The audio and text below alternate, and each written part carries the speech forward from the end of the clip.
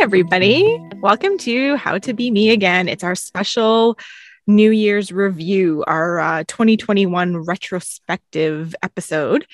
I am Kristen. And I am Maddie. On my other podcast, I introduced both of us. So I was just like taking charge. There you go. Because we talked last week about like, Maddie, don't leave me hanging. So I know, right? I'm going to come in with like, I'm Maddie and this is what I think. And now I'm just overly eager. Just like, You're not allowed to say anything. I'll introduce you and then I'll say everything for you. Yeah, exactly. It's gonna take a sip of my New Year's drink. Do we need to do an experiment of me letting go of control? Probably. Apparently so. We don't need to think about that. That's next episode. Yeah, that's next year's problem. This episode's all about the year that was. And then next episode, we're going to look at what Kristen needs to do in 2022. Yeah. Just me. Just all the pointers of like, you should fix this. And it will also be entitled Maddie Deflects. Yeah. Yeah, that'll be the only thing you have to work on. Yeah, that's it. Just stop making it all about Kristen. Yeah. Oh my gosh, good. You guys, it was a crazy year. I think 2021, I was thinking about it and I've actually heard a few people kind of talking about how it was such a hard year. And I think it was almost harder than 2020, which is crazy to say because 2020 was hard, but 2020 was so like in flux and it was so new and uncertain and unknown. Yes. And that was really difficult, but it was almost kind of this camaraderie in the way of like us dealing with everything together. Yeah. Whereas this year felt really divisive. Like there's divisions and there's just such anger all the fatigue time. And also I feel like last year we had, and I feel like so much of what we're talking about right now revolves around the pandemic and that global situation we all find ourselves in. But I feel like last year we had goals, right? We're getting to the vaccine. Like that was kind of what we were moving towards. And then the vaccine came really early this year. And now it's like we're trying to get to life back to normal. Yeah. But it just never happens. Yeah. But it's also so much more like there isn't a defined end that anyone can really decide on. So it's kind of, we're all in limbo. And I fucking hate limbo. It's one of my most But I kind of think like just how you were saying that it's, last year we marked it with, okay, if we get to this point, it'll be okay. If we get to that point, it'll be okay. And I really think like when you were saying that, it really resonated with me that I think we do that in life in general with everything in life. Like, okay, if I can just find a partner, then my life's going to be okay. If I could just get that perfect job, it'll be fine after that. It's like if I can do this, syndrome, of course. Yeah. Like we set these hurdles for ourselves. Or these benchmarks of once I get there, it's all going to be clear after that point. It's going to be, I'm going to be able to understand it and move on and everything will be fantastic. And it's like, well, that's not how life works. And now we are stuck in this weird limbo of, okay, stuff's kind of back to normal, but then not all of a sudden. And everything's okay, but everybody's angry. And the climate change is awful and the environment is mad at us. Like the world is just mad at us. All this crazy stuff is happening. And well, it's interesting that we started talking about the greener pastures thing too, because I feel like that, if we're talking about a retrospective on what 2021 was for each of us, I definitely feel like one of the big themes that came through was trying to pull myself out of that future paced living, like where it's like I'm constantly living in the future and trying to be more present. Yeah. And boy, do I have a long way to go. But that's definitely been a theme, right? It's like it just keeps coming up in so many areas of my life, from the way that I'm parenting. Like even I realized the other day, like my youngest daughter is now, she's 8.5 months almost. It's crazy. When I saw you guys the other day, she was so big already. And I'm like, how are you growing so fast? Stop. Right. Well, I realized this morning that like, I'm almost at that point, there's a lot of birthing people who will do like a picture of like 9 months in, 9 months out. And it's like, that's where you take the picture of the big belly and then you take the picture of the like holding the 9-month-old child. Okay. And I'm almost at that point and I'm like, gosh, it's amazing how differently time feels between like 9 months of being pregnant, which was like the majority of my 2020 compared to like raising small children. And you end up like, I've definitely experienced where I end up in this place of like, oh, I'm just so excited for when they turn insert date that I'm excited about or age that I'm excited about. Yeah. And that's kind of wishing away their life. Not too much in my life, you know. Yeah. And not enjoying those little moments at every age, because there are different things that happen every single day, you know, especially with very young children. And I kind of feel bad about it, but that's where being present is a practice for me. That's the thing. And I think that's why it's so important, and why we wanted to have this episode of looking back over the year and kind of, you know, looking back without judgment.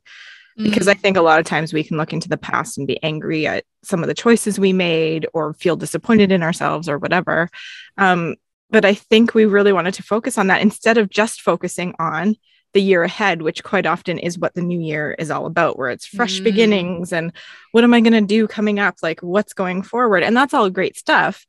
But I think it's so important to acknowledge where we've come from, you know, like you were just talking about. It's like when you actually sit down and think about that 9 months that you were pregnant and the 9 months since that time, you know, like if you actually think about it, it gives you a bit more of an appreciation of, you know, how far you've come. Like Zaylee's been in your life now for almost 18 months, you know, like that's crazy to think that way, right? That is crazy. Well, I even the other day got to thinking that I had to remember when I like fell pregnant, because I was like, has Zaylee been alive only during the pandemic? And I was like, yeah, literally her entire existence has existed within this bubble of time, you know? Yeah. Which in some ways is very depressing to me, because I'm like, is that how long we've been in this? Like, when is this ever going to end? It's crazy. But but also I think it's to give myself some grace, because what an unusual time in history to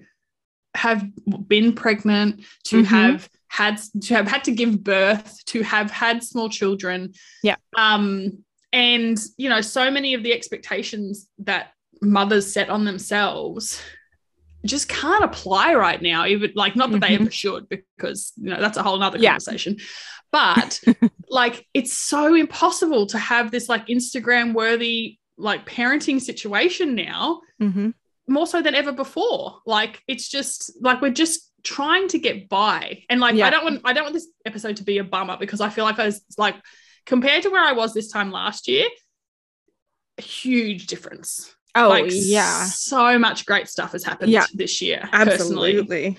But that's something I really think about, is like, we have to give ourselves some grace. Like, I feel like in some respects, society is trying to tell us like things are back to normal in certain ways. And so we're like expected to behave and act and feel in certain ways that were like pre-pandemic, which were probably broken to begin with anyway. Oh, they were terrible anyway. Yeah, exactly. But we're kind of in some ways expected to be back there now, even though things really aren't anywhere near normal, and may never look the same. Like, it's just, we're still in like this really intense period of time. That's what I feel like 2021 largely was. Like, if I had to look at it, not just in terms of my own life, but in terms of generally what's been going on around me, is that, okay, everybody's acting like, hey, things are back to normal, and with work, going back to work and all these things. And everybody's just trying so hard to convince themselves that everything's normal and that they can go back exactly how they were.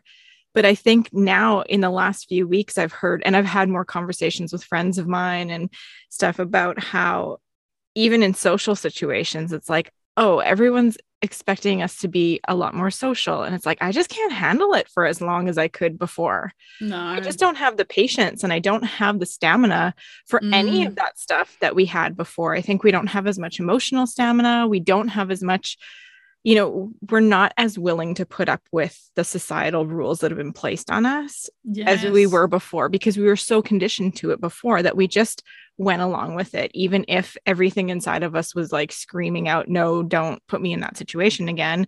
It was like, well, that's what's done, so we just do it. And it's okay, because you'll kind of have fun, or you'll, you know, it'll be fine in the end, and you always are fine. It's fine, you know.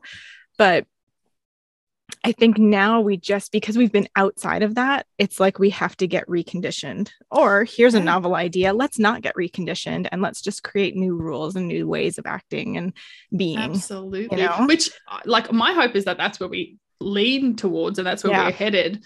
And at the same time, to recognize that change is hard.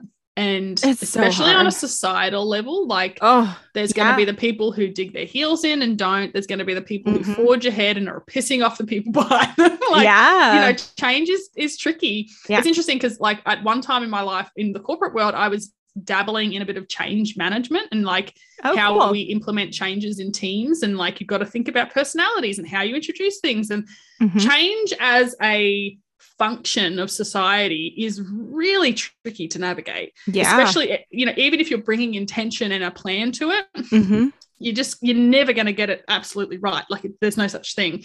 You're dealing with complex personalities, and like, to put on top of that where everyone is now in terms of the pandemic and the fatigue everyone's feeling, and, you know, at the same time, I think I was just thinking as you were saying that it's probably what needed to happen for certain things in our universe to have shifted. Like, I'm thinking about like Black Lives Matter and, you know, the for sure, the inclusivity you know, stuff that has come up in the last year and a half. I think that stuff's always been there, right? It's always been there. However, I feel like the mainstream finally took hold and took notice, because there was this window where if you do a protest in the middle of a pandemic, it's going to get noticed. Right. Well, I also think it's that thing of like, we didn't have the same day-to-day distractions that we've built into our lives, right? Yes. So everybody was kind of bored and kind of looking for what's out there. And it's like, this is happening. Oh my gosh, they had the time to sit and actually pay attention to it and learn about it. Well, whereas and also like past, we're all on social media. Like, you know, we're learning through a different medium. I was having this chat to my friend over the weekend about how, you know, there's this like attitude that, I don't know if you've experienced this. Like, if you're a reader, that is somehow morally superior than someone who watches a lot of television. Right? Even though they're all just stories. They're all just stories. And it drives me bananas, right? And we were chatting all about this, and I got to thinking how I learn these days. Because the truth is, for probably the last like at least 3 or 4 years, have really stopped reading nonfiction books, because I'd gone through this really, especially with my online business, I've been reading lots of nonfiction, really like diving and learning new things. But it's when I had a commute and I was listening to audiobooks, and I don't have that anymore. Right. And I've always like been beating up on myself for the fact that I don't read enough. But I learn an insane amount from social media. And there's a lot of people that have a lot of things to say about the quality of the information that you're learning from social media. And I always take it with a grain of salt. But anybody can write a book too, that being said, right? Like, exactly, right? No one's fact checking these things. Yeah. And my thing is, these little snippets of information are bite-sized and easy for me to consume. And I remember them better because they come with graphics, and they come with, you know, maybe it's a video piece of content, and I remember the video. Like, I'm actually cementing so many, like, especially when I'm thinking of inclusivity stuff and the stuff around diversity and all that, the stuff I've learned through social media has stuck. And there's something about it being bite-sized that helps me do that. But for some reason, I'm like judging myself that I'm like not reading a book on, you know, Black Lives. Because that's what we've been led to believe is, you know, synonymous with somebody who is very intellectual and actually like really cares about bettering themselves and all that kind of stuff, right? Exactly. I think like ultimately the most important thing is actually putting your full attention into it. You know, like for me, I watch a lot of TV, but there's a big difference between me like passively watching it and not really learning anything from it, or, you know, that type of like not really paying attention to it, and me scrolling social media and not paying attention to it. But then when I scroll and I actually really read it and I delve into it and I click on the links and I learn more and I read the full article and that kind of thing, like, but you know what's interesting, so much too, of it is just our attention. Sorry. But see, I also got to thinking about, like, I hear what you're saying on like the attention versus the, like, you know, when you're intentionally watching something versus not. But I also got to thinking about like watching TV isn't just watching TV. Like when you're watching something, it really depends on what it is that you're watching, right? I'm thinking like my husband and I go through this period of watching a lot of documentaries. Yeah. It does not make us morally superior, but all of a sudden we're going through this like little learning moment. Yeah. Then I might be into a drama. And the thing is, drama is not just necessarily purely for entertainment purposes. Like I'm learning about social interactions and different personality types. And like, there's all this like subtext that like you're kind of absorbing. Yeah. And then I was thinking about there's these shows like The Office or Parks and Rec that I've watched so many times and I go back to and I end up feeling bad about it. But again, I think like you said, if there's intention of like, I'm going to watch this to have a chill, to not have to just to set my brain to a certain frequency of just like chilling out. That's okay. Like, absolutely. I feel like, again, but I think it's also, we're still taking things from the world around us. Like I see a lot of that stuff as we're doing a lot of emotional learning, or it's an emotional outlet, right? It's not all about, intellectually, I'm learning a new fact. That's not the only way to like show that we're learning something, right? Absolutely. Or that there are a lot of trashy books out there I could be reading that are like just as bad, quote unquote, as like some trashy TV show, right? But because you were reading instead of watching, for some reason it would be like better. Morally superior. It's interesting you say that, because I was just thinking like, so we rewatch The Office like it's going out of fashion. I love The Office. And but it's interesting, even in watching something that I've seen so many times that I can recite so many of the lines. Yeah. Going into watching the show with new information between rewatches, I end up analyzing the show differently. Yeah. So it's interesting, especially using The Office as an example, because there's been lots of talk in the last 10 years about like bring it back and like do a reunion season. Lots of stuff like that. And Steve Carell apparently is very disinterested in the idea of it because, and I think rightly so, he recognizes that the show would not work in this day and age. Like it worked 15 years ago in the climate of what like corporate world looked like. Yeah. But especially with so much of the social justice stuff that's gone on, when I rewatch it now, the sexism, the racism, the homophobia, and admittedly some of them were tongue in cheek and like actually they were pretty forthcoming about what they were doing with those jokes. Yeah. But they still wouldn't really. But still, like, even being tongue in cheek wouldn't be acceptable. No, anymore. Exactly. You know, exactly. Like it's not acceptable to joke about that stuff either. Right? Absolutely. But it's interesting to watch it and like realize I'm actually learning again through watching a show I'm familiar with to go, oh, that's no longer like, especially when going and getting into like understanding what transphobia looks like, what homophobia looks like. You know, what racism, it's your ability to notice it, because it's those microaggressions that everyone talks about as being the things that make, you know, people who are trans, black, homosexual, like that's what makes their life so challenging, is that there's these microaggressions they experience every day. Yeah. It's not just about these big, you know, putting some money in a donation and like you've done your part. It's really about understanding. And so like, I think there's even something to be said for the fact that I'm still learning through a show I've seen so many times, because I'm bringing new information to the experience. Yeah.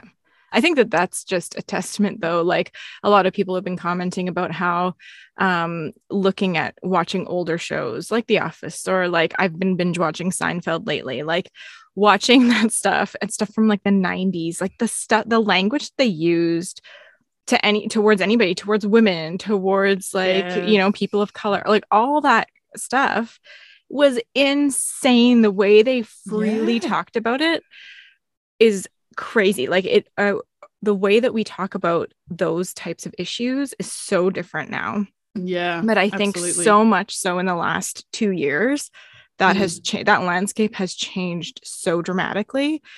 It's kind of unreal. Like I almost really want to see like a chart where it's like, even to see representation, because I was just thinking as you were saying that, like, and think of all the shows in the last 5 years even that have come out with like a non-binary character, or that have come out with like gay leads, or a black person as the lead character, or an Asian person as the lead character, or no white people in the lead cast. Like there's been quite a lot of not quite a lot, like definitely not by comparison to what is, you know, otherwise though out there. But I'd love to see almost a chart of like how those things have grown up, because I reckon it's really exponential. Like it's totally. just been like this explosion. Yeah. And I hope it continues, because like it's what we've like so many people have been asking for so long, and it's finally starting to like actually hit the screens. Yeah. Yeah, absolutely. And that being said, just one last point, and then I want to move on to the next thing about the letter that I wrote to myself for last year's me. But very quickly, I've been binge watching a show called The Great. It's about Catherine the Great. It's on Amazon Prime. It is so good. It's it's a period show, but it's like very modern and edgy in the way that they talk. Tons of sex in it, but like it's not Helen Mirren, is it? No, it's I'm thinking of a different one. Elle Fanning is in it. Coda Fanning's sister. Yeah. It's just so good. But it's interesting to me, and I was commenting to Greg about this the other day, that it's a period piece, and they have made a very conscious choice to include quite a few Black and other people of like other races as like people in the nobility, like in the court, like the aristocrats in Russia at that time. Like that definitely was not a thing that existed in that time, but they've made a point of it. And it's like mixed race couples and all that kind of stuff, which is so fascinating. And the fact that they're doing it is, to me, because you don't even notice it. There's so many of them. And they don't comment on it. Like they're not servants. They're in roles with white people like that. In history that white people were holding those roles. So to me, it was such an interesting thing that it wasn't really normalizing those actors being, and it was very much like, well, why can't those actors be in those roles if like there's obviously an American actress pretending to be, like she has a British accent in it, but it's a British accented person playing a Russian, that none of that is real. So why can't there be Black actors or, East Indian, or I guess Indian actors? Like, why can't they be playing those roles? Absolutely. If there are other people playing roles that they obviously aren't those things, then it that makes so much sense too when you say the thing about the language. Like, because I think one of the shows my husband really loves is the like the docudrama Chernobyl, like the recreation. It's really good. But everyone in there speaking English, like and they're calling each other comrade. English. But even though they're Russian, but like like it's really interesting that we're totally fine accepting that, and then for some reason it's like, but we couldn't see Black people playing those roles because that wouldn't be accurate. It's interesting because I remember Bridgerton. Did you ever watch Bridgerton? No, I was just talking to my friend about it this morning though. She's like, you need to watch it. I'm like, okay. Because I mean it's a bit different because it's more fiction, like it's more purely fiction, as opposed to what I'm assuming with Catherine the Great. With the Great, it's like based on some historical I context. think it's loosely based on actual pretty events. loose, very loose. But they did the same thing in Bridgerton where they just had like mixed race couples and like the lead guy was Black and it was just, you don't even notice. You don't even notice it. It becomes normal. Mind you, I say I don't even notice.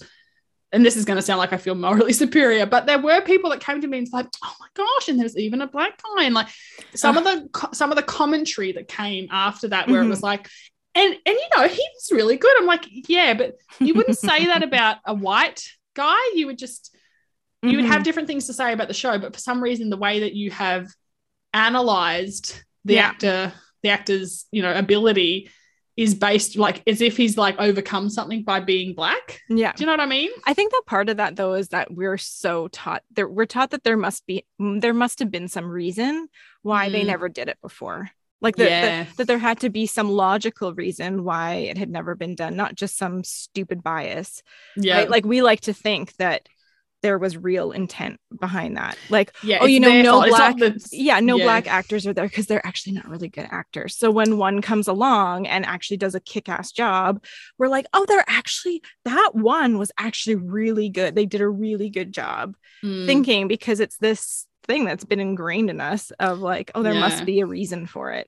Not realizing that, the reason is because humans are like hugely flawed animals. Yes. Like, we're terrible. Yes, absolutely. Well, I remember this. I watched a documentary recently where there's this like some movies age so terribly, and there was a movie with Katharine Hepburn in it from like, you know, decades ago, and she's a nun and she's teaching African mothers how to bathe their children because of course they wouldn't know. And you look back on that and you're like, what? Like, that being said, I think there are some yikes. people that are still doing that in Africa, but whatever. Oh yeah. I saw that's a a whole different topic. Right? I saw a post the other day that said missionary work is colonialism. Like, you know, just straight up, like, yeah, that's racist. It's colonial work. Yeah. When I was growing up, our church was raising money to, like, they're like, we're sending it to Africa. And I was like, oh, okay. Like, they acted like everybody knew what was going on. I'm like, well, what exactly are you sending to Africa? Like, what are you doing for them? Like, what's the money going to be for? And they're like, oh, we're using it to print a bunch of Bibles and send them over to them. And I was like, yikes. Don't you think they've already got their own beliefs? Like, don't you think like they're not lacking in belief? They are lacking in food and clean water. Like, don't you think that they could stable use governments? Like, yeah, they could use something else before they need a Bible of all the things. Like, come on, like, give me a break. What a waste of money. And just so presumptuous. Anyway. Oh my God. Yes. Okay. We have gone down a crazy tangent. We keep going. It's impossible. We can't not do it. Exactly. Okay. So something that I do typically, it's typically on my birthday that I do it, is I like write just a very short little letter to myself. Usually it's on my Instagram posts of like to my like age last year. So to the last year, like what you gave me and like what I got from it and how I'm going to move forward and all that kind of stuff. So I thought it would be kind of a good idea, especially because this last year has been so crazy and such a time of change and, you know, I don't know, just craziness. Like thinking about where I was at in my life in January of 2021 versus where I'm at right now. It's like I'm a completely different person. Not different, but just changed, you know? I feel you. Yeah. So I thought that it would be really cool to write a letter to myself to last year's Kristen and share it with you guys. And that I thought if you are looking for something to do next episode, we're going to be talking about like the year ahead. We're not going to be doing resolutions, but we'll be doing a few little kind of exercises to look forward.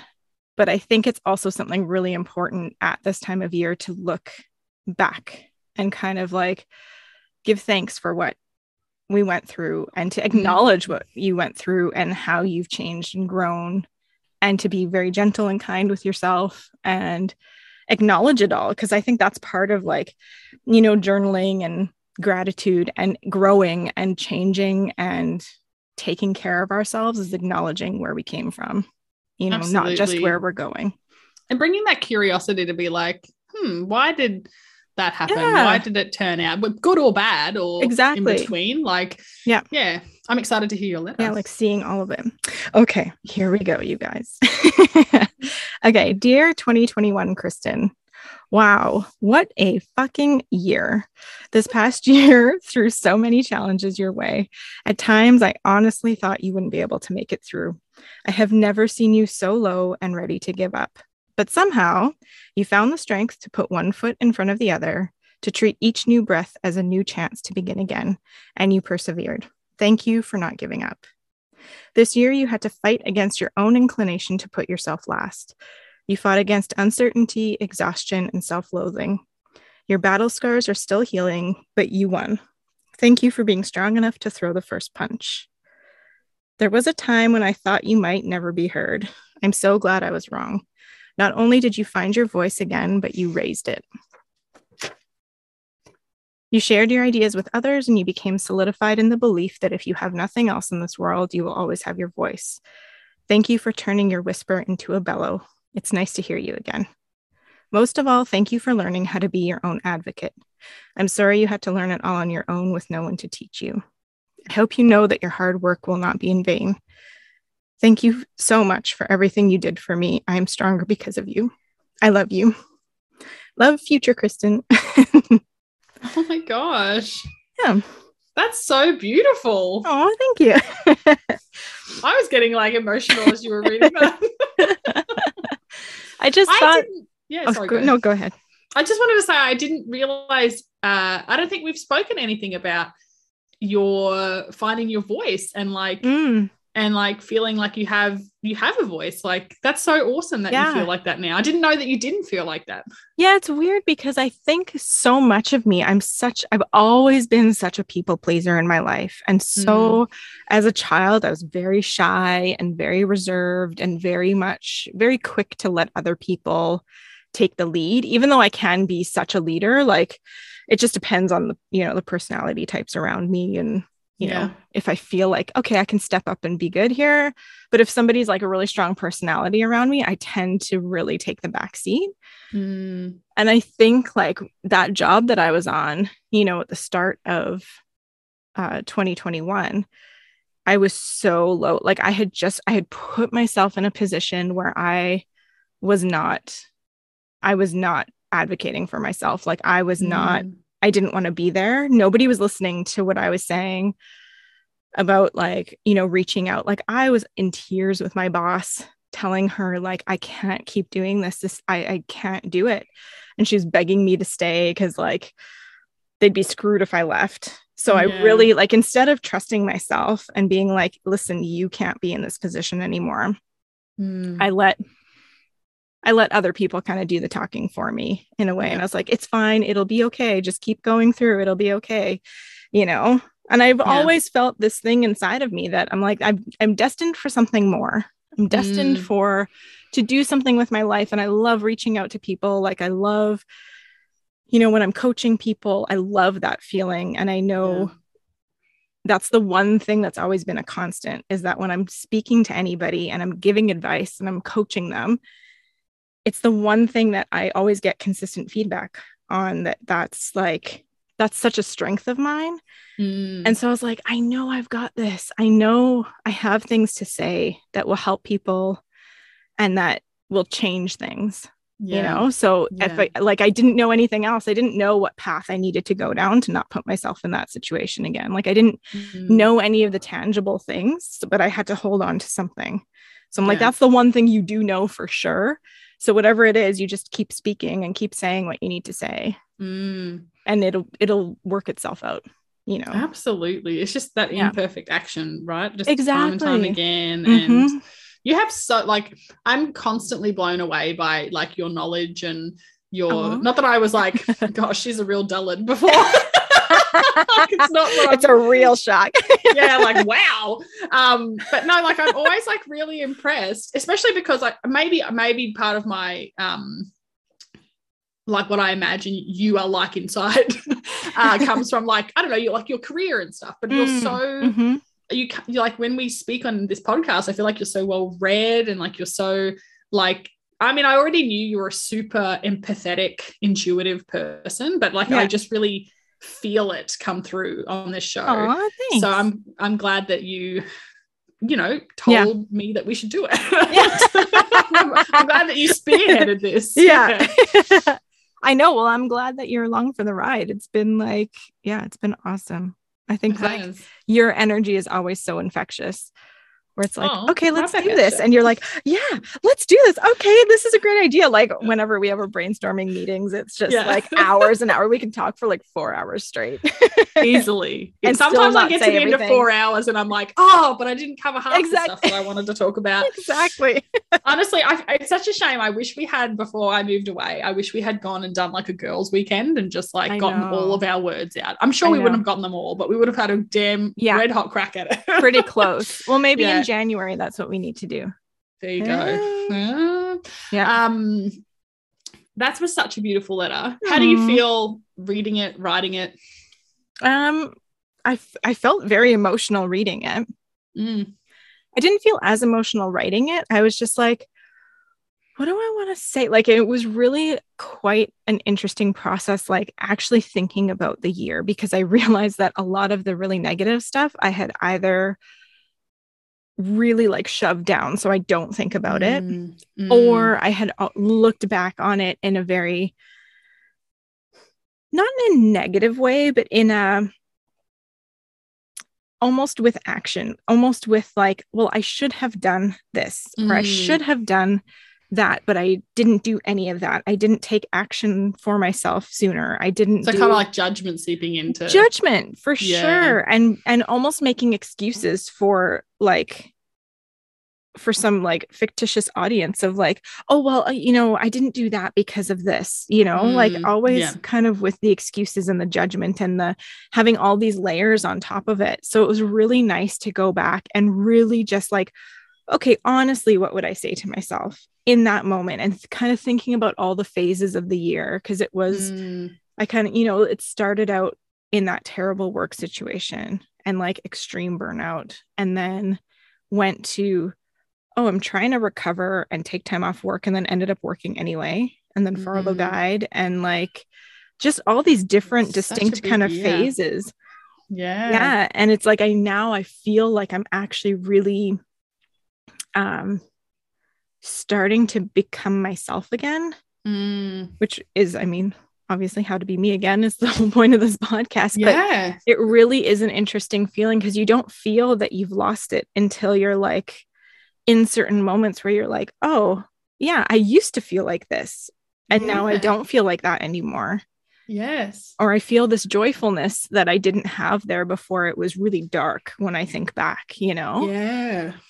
Isn't it amazing how like you get so used to the dark? Like you get, because I failed the assignment. I didn't write my letter. I completely forgot. I actually was thinking, like, having heard yours, I'm like, maybe I should write it and read it on the next episode, because I know our episodes for the next year, but maybe I'll do a bit of last year, this year, actually. Yeah, do it. Because now that I've heard yours, I'm feeling really like I want to write that to myself. It feels like a really beautiful exercise. Yeah. But I definitely feel like from this year, I had some dark moments, especially a lot of it had to do with my skin. A lot of just like, I can't escape this. Like I can't, none of those bullshit self-care, you know, tropes of like go and have a massage, go and, you know, whatever. None of those would have solved it. None of those would have, a lot of them would have made it more uncomfortable to be myself, you know.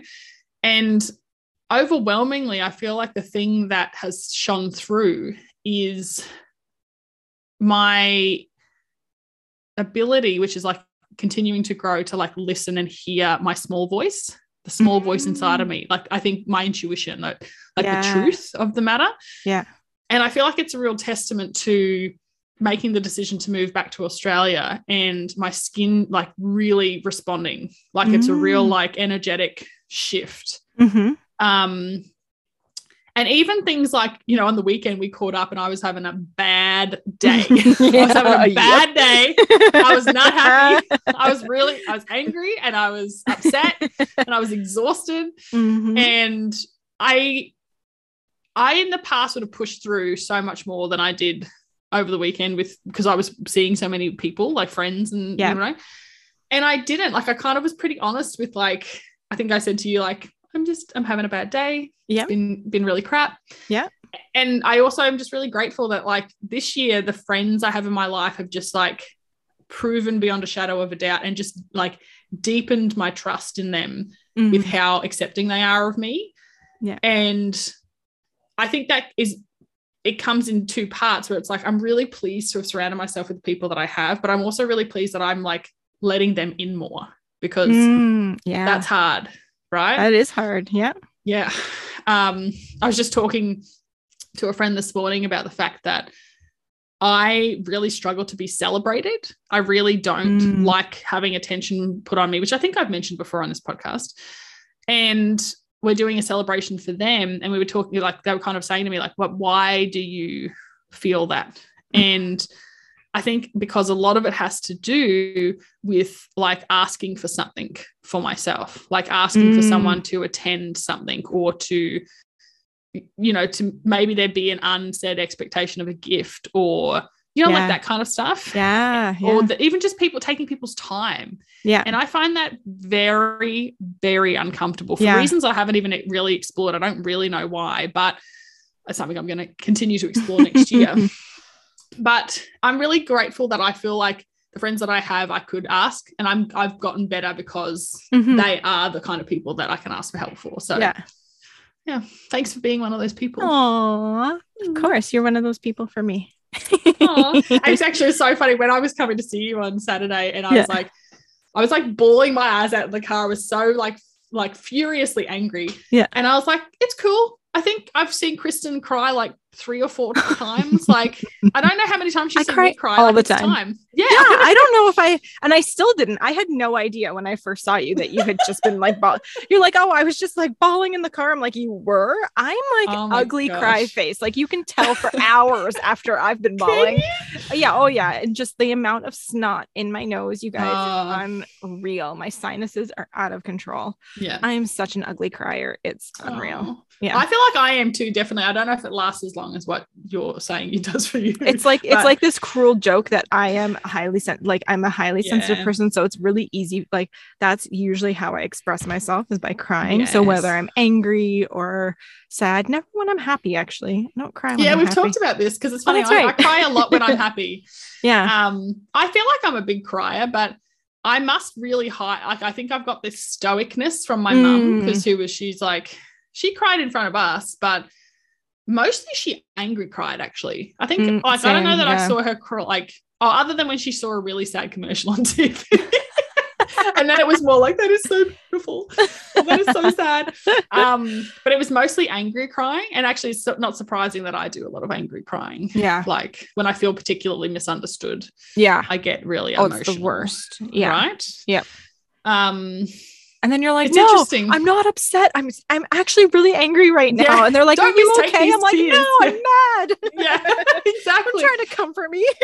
But I think it's also like a bit of a response to it not being like that accepted for women to be angry. Mm-hmm. Oh, for sure. And because like I could really feel that on Saturday, because I was particularly angry with Rory. Mm-hmm.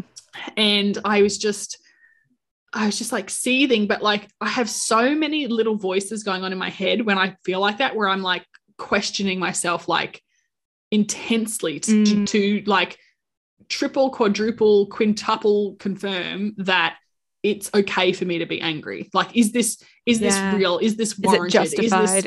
Is it justified? Like I have all of these checks that I'm doing, which is like, I think some checks are probably a good thing, but truthfully for me, it's like I'm trying to justify feeling an emotion, and even more than that, not just feeling it, but like sharing that emotion with someone. Yeah, putting it out there. Exactly. But I think that's where it comes from, because it's the judgment of and the questioning that you get from people outside of you of like, well, why are you feeling that? That's not fair. You can't feel that. The amount of times I've heard people say like, you can't feel that. Like something for me as being a very emotional person. We should have had this discussion during our emotions like experiment, but here we go. It's what we've learned, you guys. We're coming back.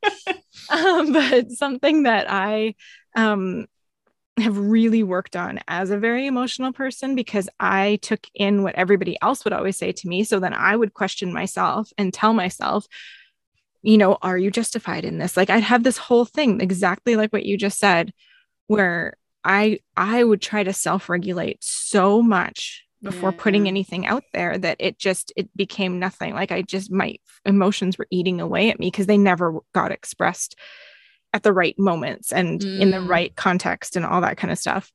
But so much of it was me learning how to say, yeah, whatever emotions I'm feeling, like they're legitimate emotions. Like it's not, there is no such thing as overreacting, because whatever I'm feeling is exactly how I'm feeling in this moment. Yeah. And there's no, like, yes, you can react more strongly than, maybe the situation warrants, but that makes you just look at, if you're like, okay, I've done that, those emotions are still real. They're not, no, exactly. Not fake emotions. They're not, but you need to look at where they're coming from. If you reacted very strongly to something that maybe didn't warrant it, if you quote unquote overreacted, why was that? Like it's still, came out, like you still felt that strongly about something. So what else is going on? Well, and also I think because part of like where overreacting might come from is how the person you're overreacting towards reacts. Exactly. And what we often fail to acknowledge in those situations is they're having a reaction to our reaction, And they have nothing to do with it. They don't know. Also, they like, have nothing to do with what you're feeling. You're like, I can feel all I want. That's it. But it's also like, they might be telling you overreacted, but it's all their own shit. Like, it's actually because they're uncomfortable with their emotions. Like, and we've got to remember that they have a choice, or they have I want to say choice. I'm feeling funny about this idea of like choices over emotions, because I don't think it's exclusively true. Right. But they do have some choices in terms of how they react to us. So whether they, maybe not in the moment, but even later, like I really think about, there's these emotionally charged moments that are going to happen in relationships, whether it be intimate, friendships, family, whatever it might be. Yeah. And it's like, how we recover afterwards is equally as important. And something I've learned through parenting is like, if you blow up at your kids, it's equally as important to come back later and say, I fucked up. Maybe like, there's a resolution. 3-year-old. Yeah. But it's about acknowledging that you made a mistake, that you're sorry and you apologize for it. Yeah. And, and like repair the relationship. And I don't think we talk about that side of it enough. We talk about how we're supposed to manage that emotionally charged moment, and we're not taught like how to recover, because I think generally we're taught to avoid those those initial things, that's and part of the management, right? It's like, you got to avoid it. Yeah. Or like, that's speaking about, getting angry and resolution and stuff. Like, my parents got divorced when I was 5 and had a very nasty divorce. And so the only time they ever saw each other, they would fight, like scream, yell, fight. Like, they hated each other. And so I never really saw them interacting with each other in a positive way. So in my family, it's very much like, all of us generally feel if you argue with somebody, it means like you really hate each other, and there's probably never going to be any resolution to it. Wow. And my sister-in-law, so my brother's wife, she came from a family that her parents made a point of fighting in front of the kids. Not a point, but they didn't try to hide it. Yes. But they always made sure that they didn't just fight in front of the children, but they fought, and then they found a resolution to it. And then they talked to the kids about it, saying, yes, like, we had a fight and we said some things to each other, but now we've resolved it because we love each other. And just disagreeing on a topic doesn't mean you don't like that you stop loving each other or anything like that. So that's where my sister-in-law came from. So when her and my brother got together, she was like, no, we're going to fight. Like, if we have to have a fight, let's have a fight right here. And he was very much like, no, we don't talk about that in front of the kids. We don't show that to anybody. Like, but those emotions are still there. You're still feeling angry or frustrated with your partner. So isn't it better to express it and find a resolution and realize that, hey, even though we don't agree on everything, we still are able to resolve something and feel strong and, well, it normalizes so much of it, right? Like, I feel the same. Like, it's interesting you bring that up, because I came from a family where our way of dealing with things was to scream and yell at each other and have this like super, super charged moment, and then like forget afterwards. Yeah. And the thing was, I think the forgetting was a lack of resolution. Yeah. It was just venting at each other. It was just like, let's vent our anger and then we move on. Yeah. And I remember in my very first serious relationship outside of school, the man I was dating at the time, he came from a family where they didn't talk. They just never fought with each other. It was total conflict avoidance. Yeah. And so one of the first fights we got in, I'm doing my screaming tactic, and he has just like checked out. He's gone. Like there's, he's like physically backing away, like not looking at me, like every sign you can think of. And I must have had a conversation with him at the time to kind of be like, why aren't you screaming back at me? Like what this is what we're supposed to do. And like, we kind of must have had a discussion. And I learned, that's one way. There are different ways. Yeah. Yeah. And I actually have never again, I have definitely raised my voice, but I've never, ever screamed again in a relationship ever. Yeah. Because I was just like, it's just not needed. Like, it's not, it's one of those things where you finally question something that was so automatic and you go, but why am I doing this? Yeah. And it just wasn't necessary. Yeah. And like with Rory now, like we've really learned a lot about how differently we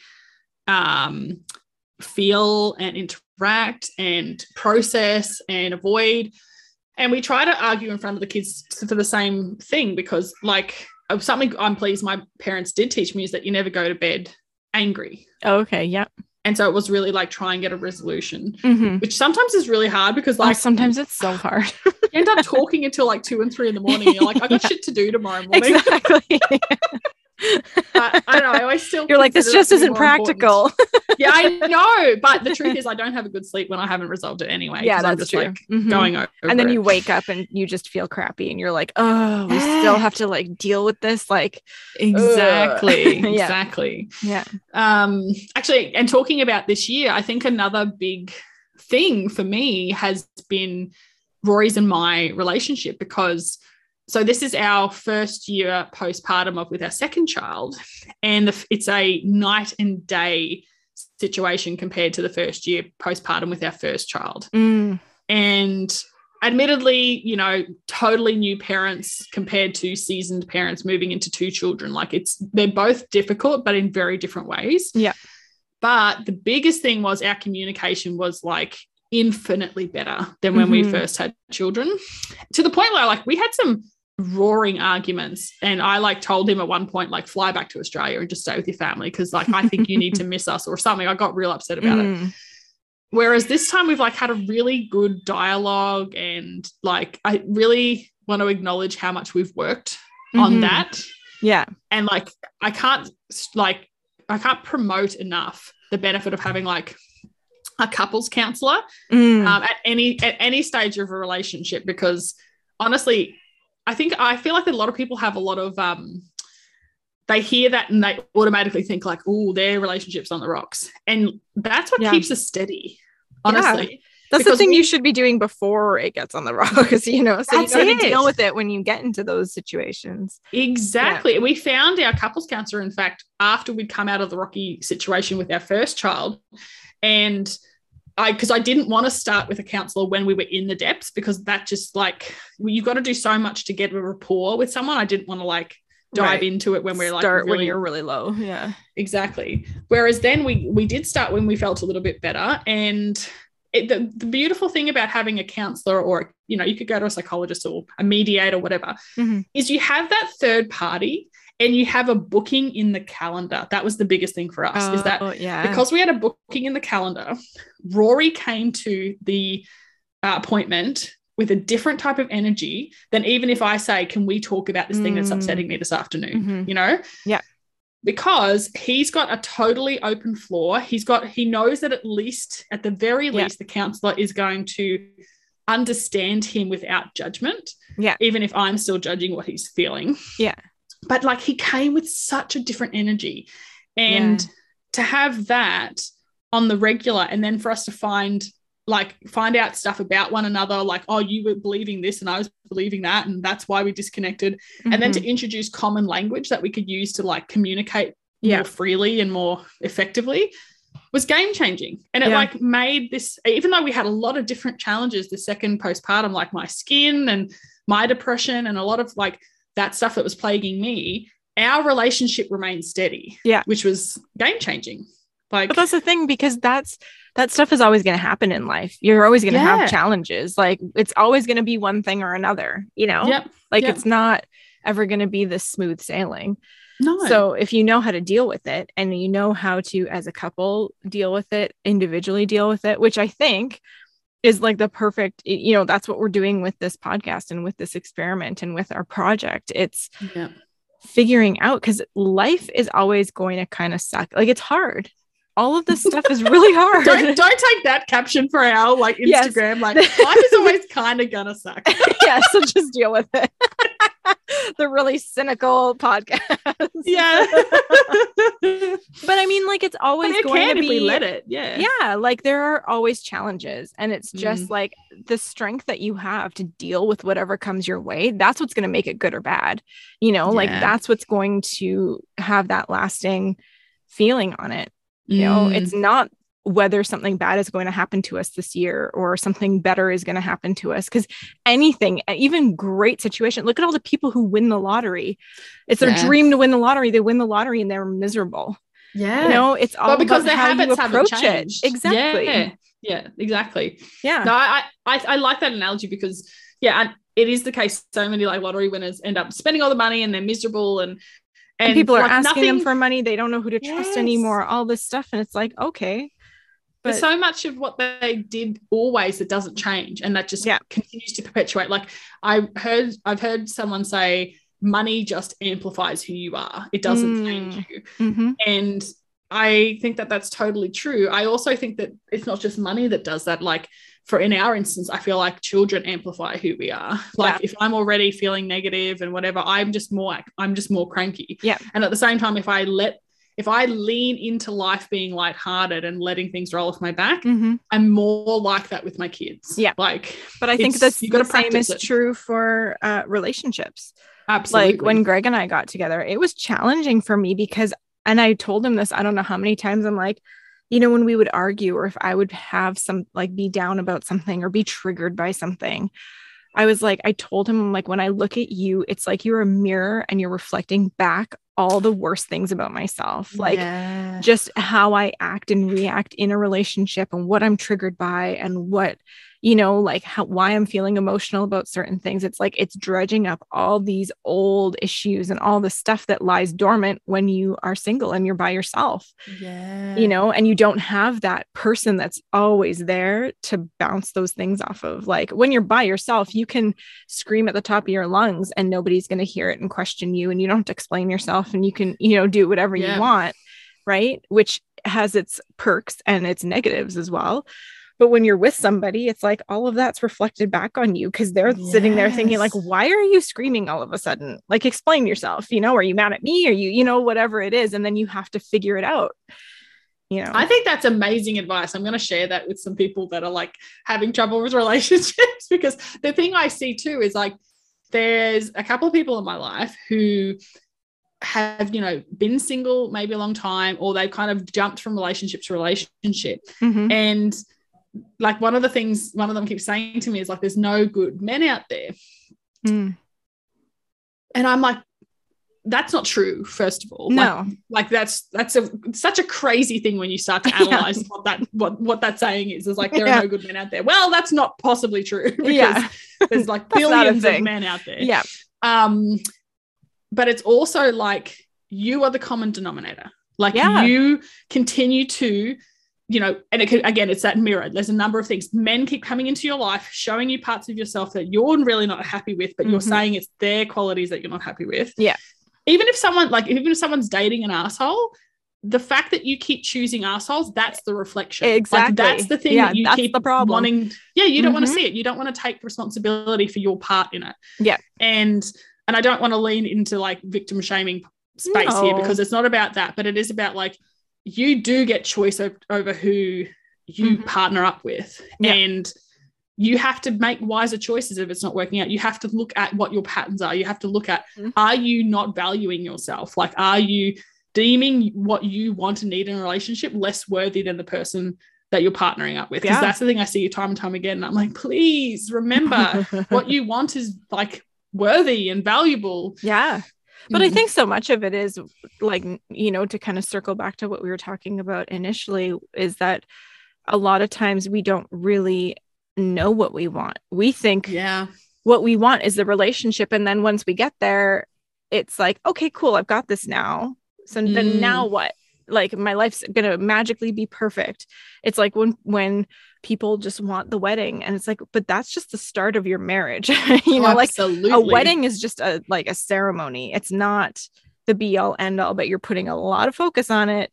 You know, well, even with weddings, people are like, I want the wedding photos. Like, that's what they haven't said out loud, but they actually want. Not remembering that the photos come with a whole host of family coming that's going to piss you off on the day you don't get to see your partner. You spend a shit ton of money on food that wasn't that great. Like, it's just exactly. It's a lot more than just these picture perfect moments you can. And you're going to have to see that man or that, you know, usually it's the women that are like making the wedding into a big thing, but that's a huge generalization. But yeah. Yeah. Pretty true. But I think like you have to see your partner, like you realize that you're getting married. Like you should be putting that level of preparation into your marriage as well, right? Like put that level of thought into other things as well. Like, fine, if you want to have this big fancy wedding, that's totally fine. Like do your thing, but also acknowledge all of the other stuff, you know? Yeah, absolutely. Yeah. There's something else I was going to mention there about the grass is always greener part.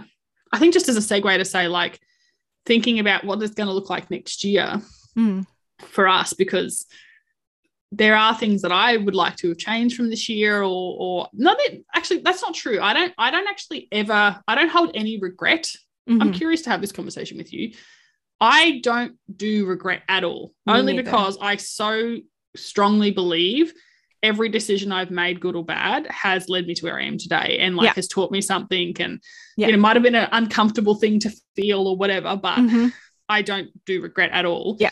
But I am excited to like learn from the stuff from this year, like the whisper of like going back to Australia. Oh, that's what I was going to say. Thinking of grass is always greener, and like the wedding analogy.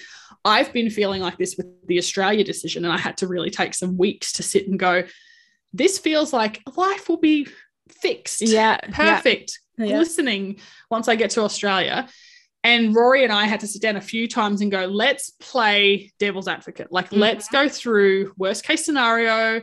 What are we not considering? What is it actually going to look like? And the big thing for us is always like, I have this really like strained internal relationship with my family and with our families. Yeah. And how I hold my boundaries, and like having, you know, being a recovering people pleaser, and you know, being a kind of new to boundaries in the last, like, say, like 5 years. A lot of that's going to be tested when I go back. Yeah. And what I am trying to prepare myself for as much as I can, and of course I can't be perfectly prepared, is to go back and have kind of a challenging couple of first months, not because of like obviously all the normal things of international move and time zones and temperatures and whatever, but because for the first part, it's going to be a lot of like setting new boundaries with people because it's like our fresh slate. Yeah. And I always find the most challenging part of setting a boundary is doing the setting. Reminding people of the boundaries is a lot easier than it is doing the initial setting. It's like any conversation. Once you've had that initial conversation, you can always reference back to it. Be like, hey, that hard part was done. And now, hey, remember when we talked about that? Like, that's a lot easier. And we're already having conversations come up where we're like, oh, we'll just see you, like, you know, when you get in and whatever. And it's like, well, I need to think about what because the other thing too is, I think a lot of our family are very excited to see us because they haven't met our youngest daughter, and they've only met our eldest daughter like once. Yeah. And the thing is, that's great. And I'm really pleased they want to see us. I also have to be really, really realistic about the fact that we're doing an international move. Yes, it's back to our original country. But that's huge. It's still an international move with 2 children. Never done that. And 2 pets and furniture. And like, it's so much bigger than anything we've undertaken.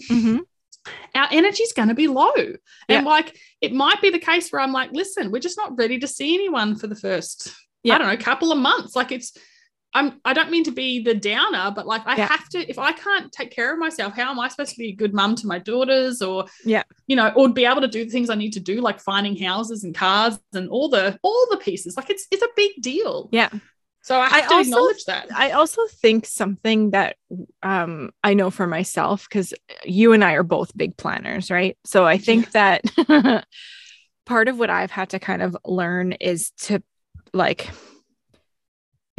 plan for the unknown. Like plan that it will be unknown is kind of what I mean by it, where it's like, you've never done this before, so you don't know. You can anticipate certain things that you're going to struggle with. I mean, you're going to be staying with your mom, like that's going to be a whole other thing, even though you're getting along really well with her. It's still its own dynamic, you know, like it's family, regardless of how close we are to them. There's still going to be triggers there. There's still going to be, it's just a different dynamic, you know. Well, to not have lived with her for 16 years, I just did the math just now, and I was like 16 that's a years. That's a lot of years. That's almost as many years as I was living with her. Yeah. that I've been not living and with you've her. got your own family and your own people. It's not just you moving back in there, right? Exactly. It's managing all of that, but you don't really know what it's going to look like or how you're going to feel until you get there. You can kind of anticipate certain things are going to come up, but I also think there might be really nice hidden surprises that come up where you're like, oh, that's actually really nice. And I didn't know that would happen, you know? Yeah, absolutely. And I think like part of that planning for the unknown for me is kind of that boundaries piece of like having broad enough boundaries that kind of give me flexibility. So it's like saying, we're going to catch up with you when we're ready. Yeah, we are definitely going to catch up with you, but we're going to do it when we're ready. Yeah. And also just to kind of teach our families that like I'm really trying to teach everyone about like that open line of communication. Like, let's be honest with each other. I'm not interested in this. Like Rory and I don't do it in our family. We're not telling people behind the scenes one thing and then not telling the person it's about. Like, if you're unhappy, ring me. Like, I want to really like, and that's the thing where that's going to be a hard boundary setting exercise of like, I just want us to have open dialogue. Like, I'm not going to get sensitive to the things that you're saying as best as I can, because I want to like acknowledge and hear you. Yeah. And like, I think setting those kind of initial communication boundaries will really give me flexibility in like navigating the unknown without those expectations I'm concerned about. I think that flexibility is such an important word, just in the sense of, you know, it can be so hard when you are a planner, and it can be so hard when you are dealing with uncertainty and you're just trying to like give yourself some relief from that, where you're like, okay, well, this is how it's going to be. And if I set it out like this and I, you know, let everybody know that this is how it's going to be, and you try to anticipate everything so much, it's like, you know, I live my life like that too, where then I'm like, okay, but that didn't go at all like how I expected. And now I just spent all this time, you know, planning for something that didn't actually happen. But I wasn't flexible with myself. So I couldn't just pivot in the moment and be like, here's this loose boundary. Like, it's a boundary and it's important. Yes. But it can move. It's bendy, you know, like. Yes, absolutely. Yeah. And that's what it's they still like. Strong, but it's bendy. Yeah. Well, I read this book last year called How to Unfuck Your Boundaries. It's fantastic, really easy to read, short book if anyone wants to learn about boundaries. And the author talks about how there's 3 different types. There's rigid boundaries that have no flexibility. There's, I think she calls them permeable boundaries. Oh, okay. And then is it flexible? I think permeable is the one where it's like, it doesn't really hold. Like, it's like there's just holes and people are going through your boundary. Yeah. Whereas the flexible is kind of where you want to be, is like, she it's used still solid, like, but it can move.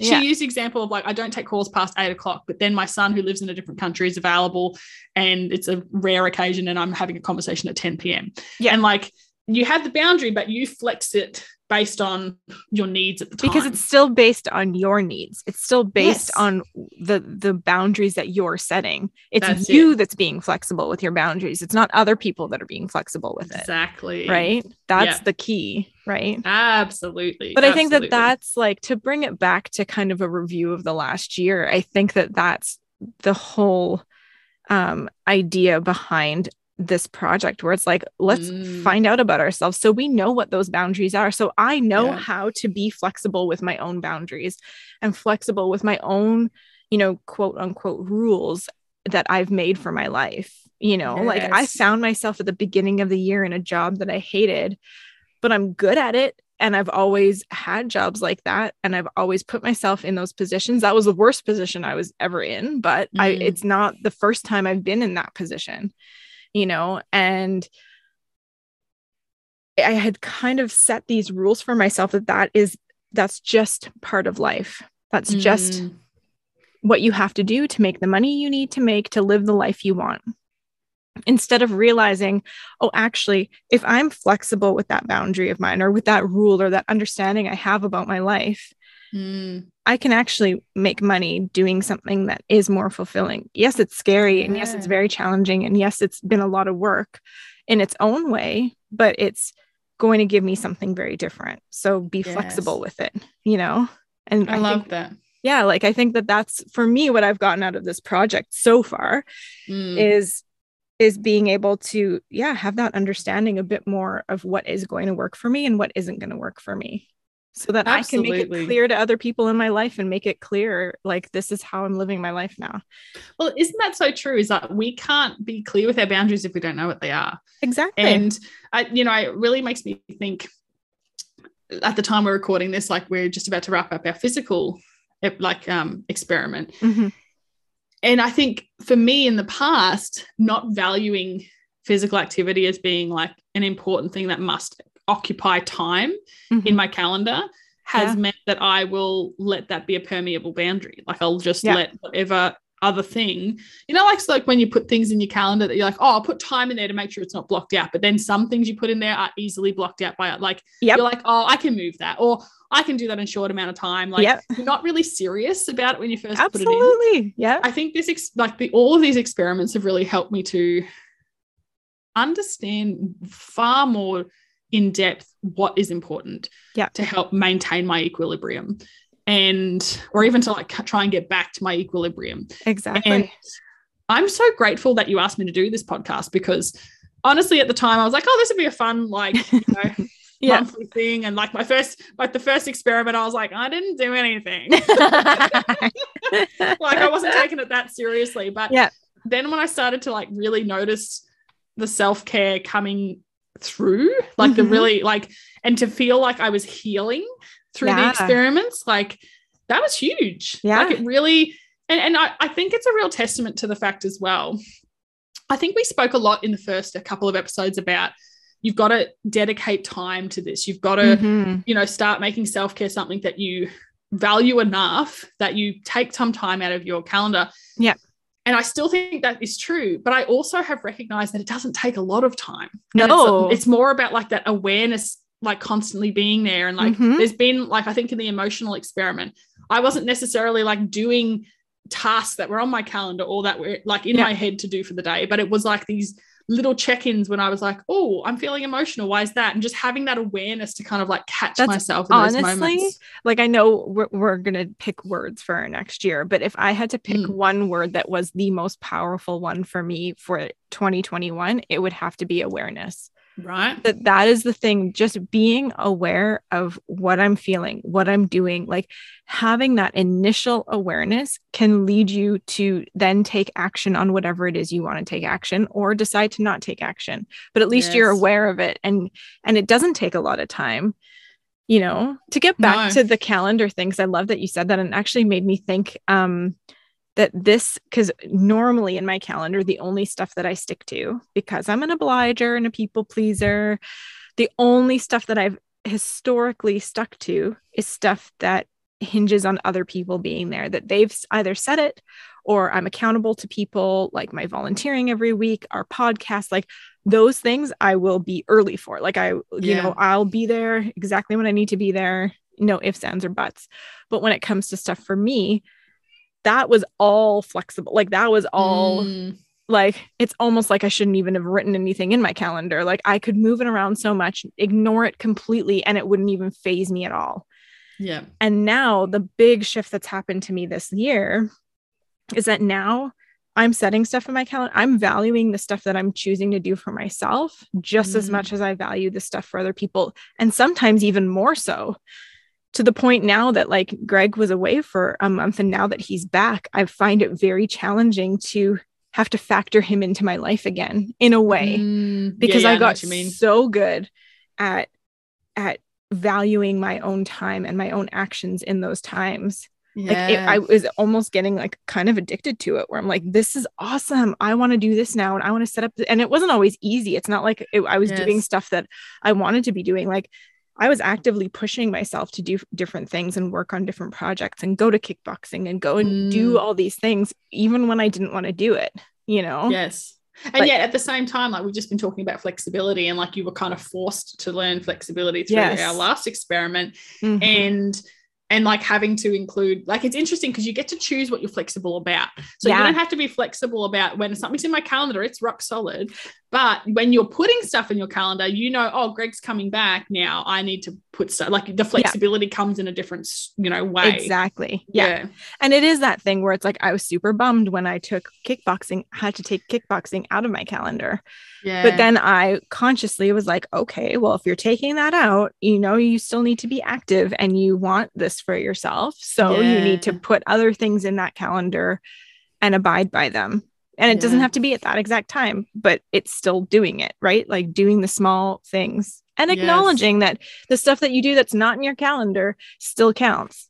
Yes. It's interesting because like my experience with my calendar this year has really been, I blocked very specific times for work. And I've really, I was saying on the weekend to a friend, like in the last 6 months, just shy of 6 months, I've pretty well dedicated to working a 4-day week. Mm-hmm. And I've only been doing maybe like between 2 and 6 max hours a day of my working days on my business. That's awesome.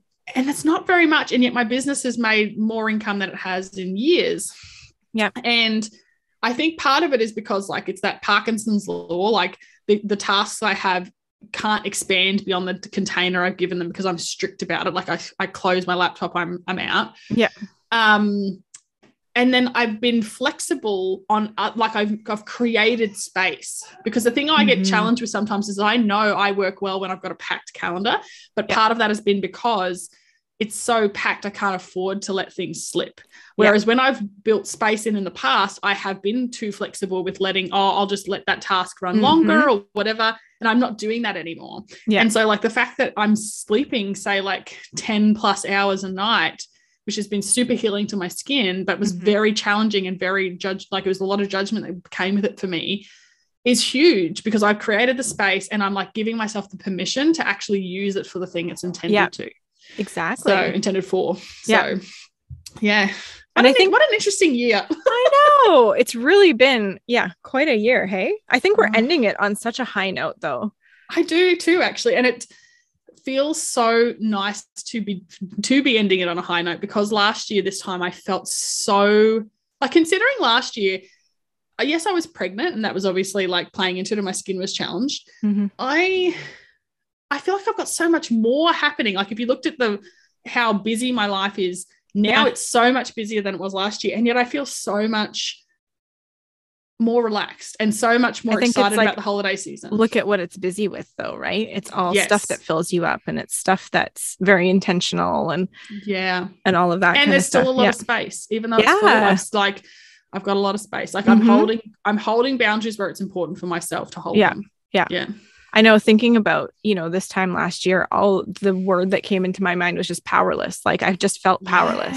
Yeah. Right. And now I just feel like I am making these decisions like I'm in control and I'm choosing these things. And so even though I'm super busy and I have all these projects on the go, and especially, leading up to being away for the holidays and, recording all the extra episodes, like all this extra stuff that I'm doing in this time, it's a lot, but it's so fulfilling and it's so meaningful, and it fills me back up so much that it doesn't feel out of control. It doesn't feel too busy. It doesn't feel overwhelming. It doesn't feel any of those things, because I still feel like I've got the power. I've got the power to make the choices, because I know which choices I want to be making.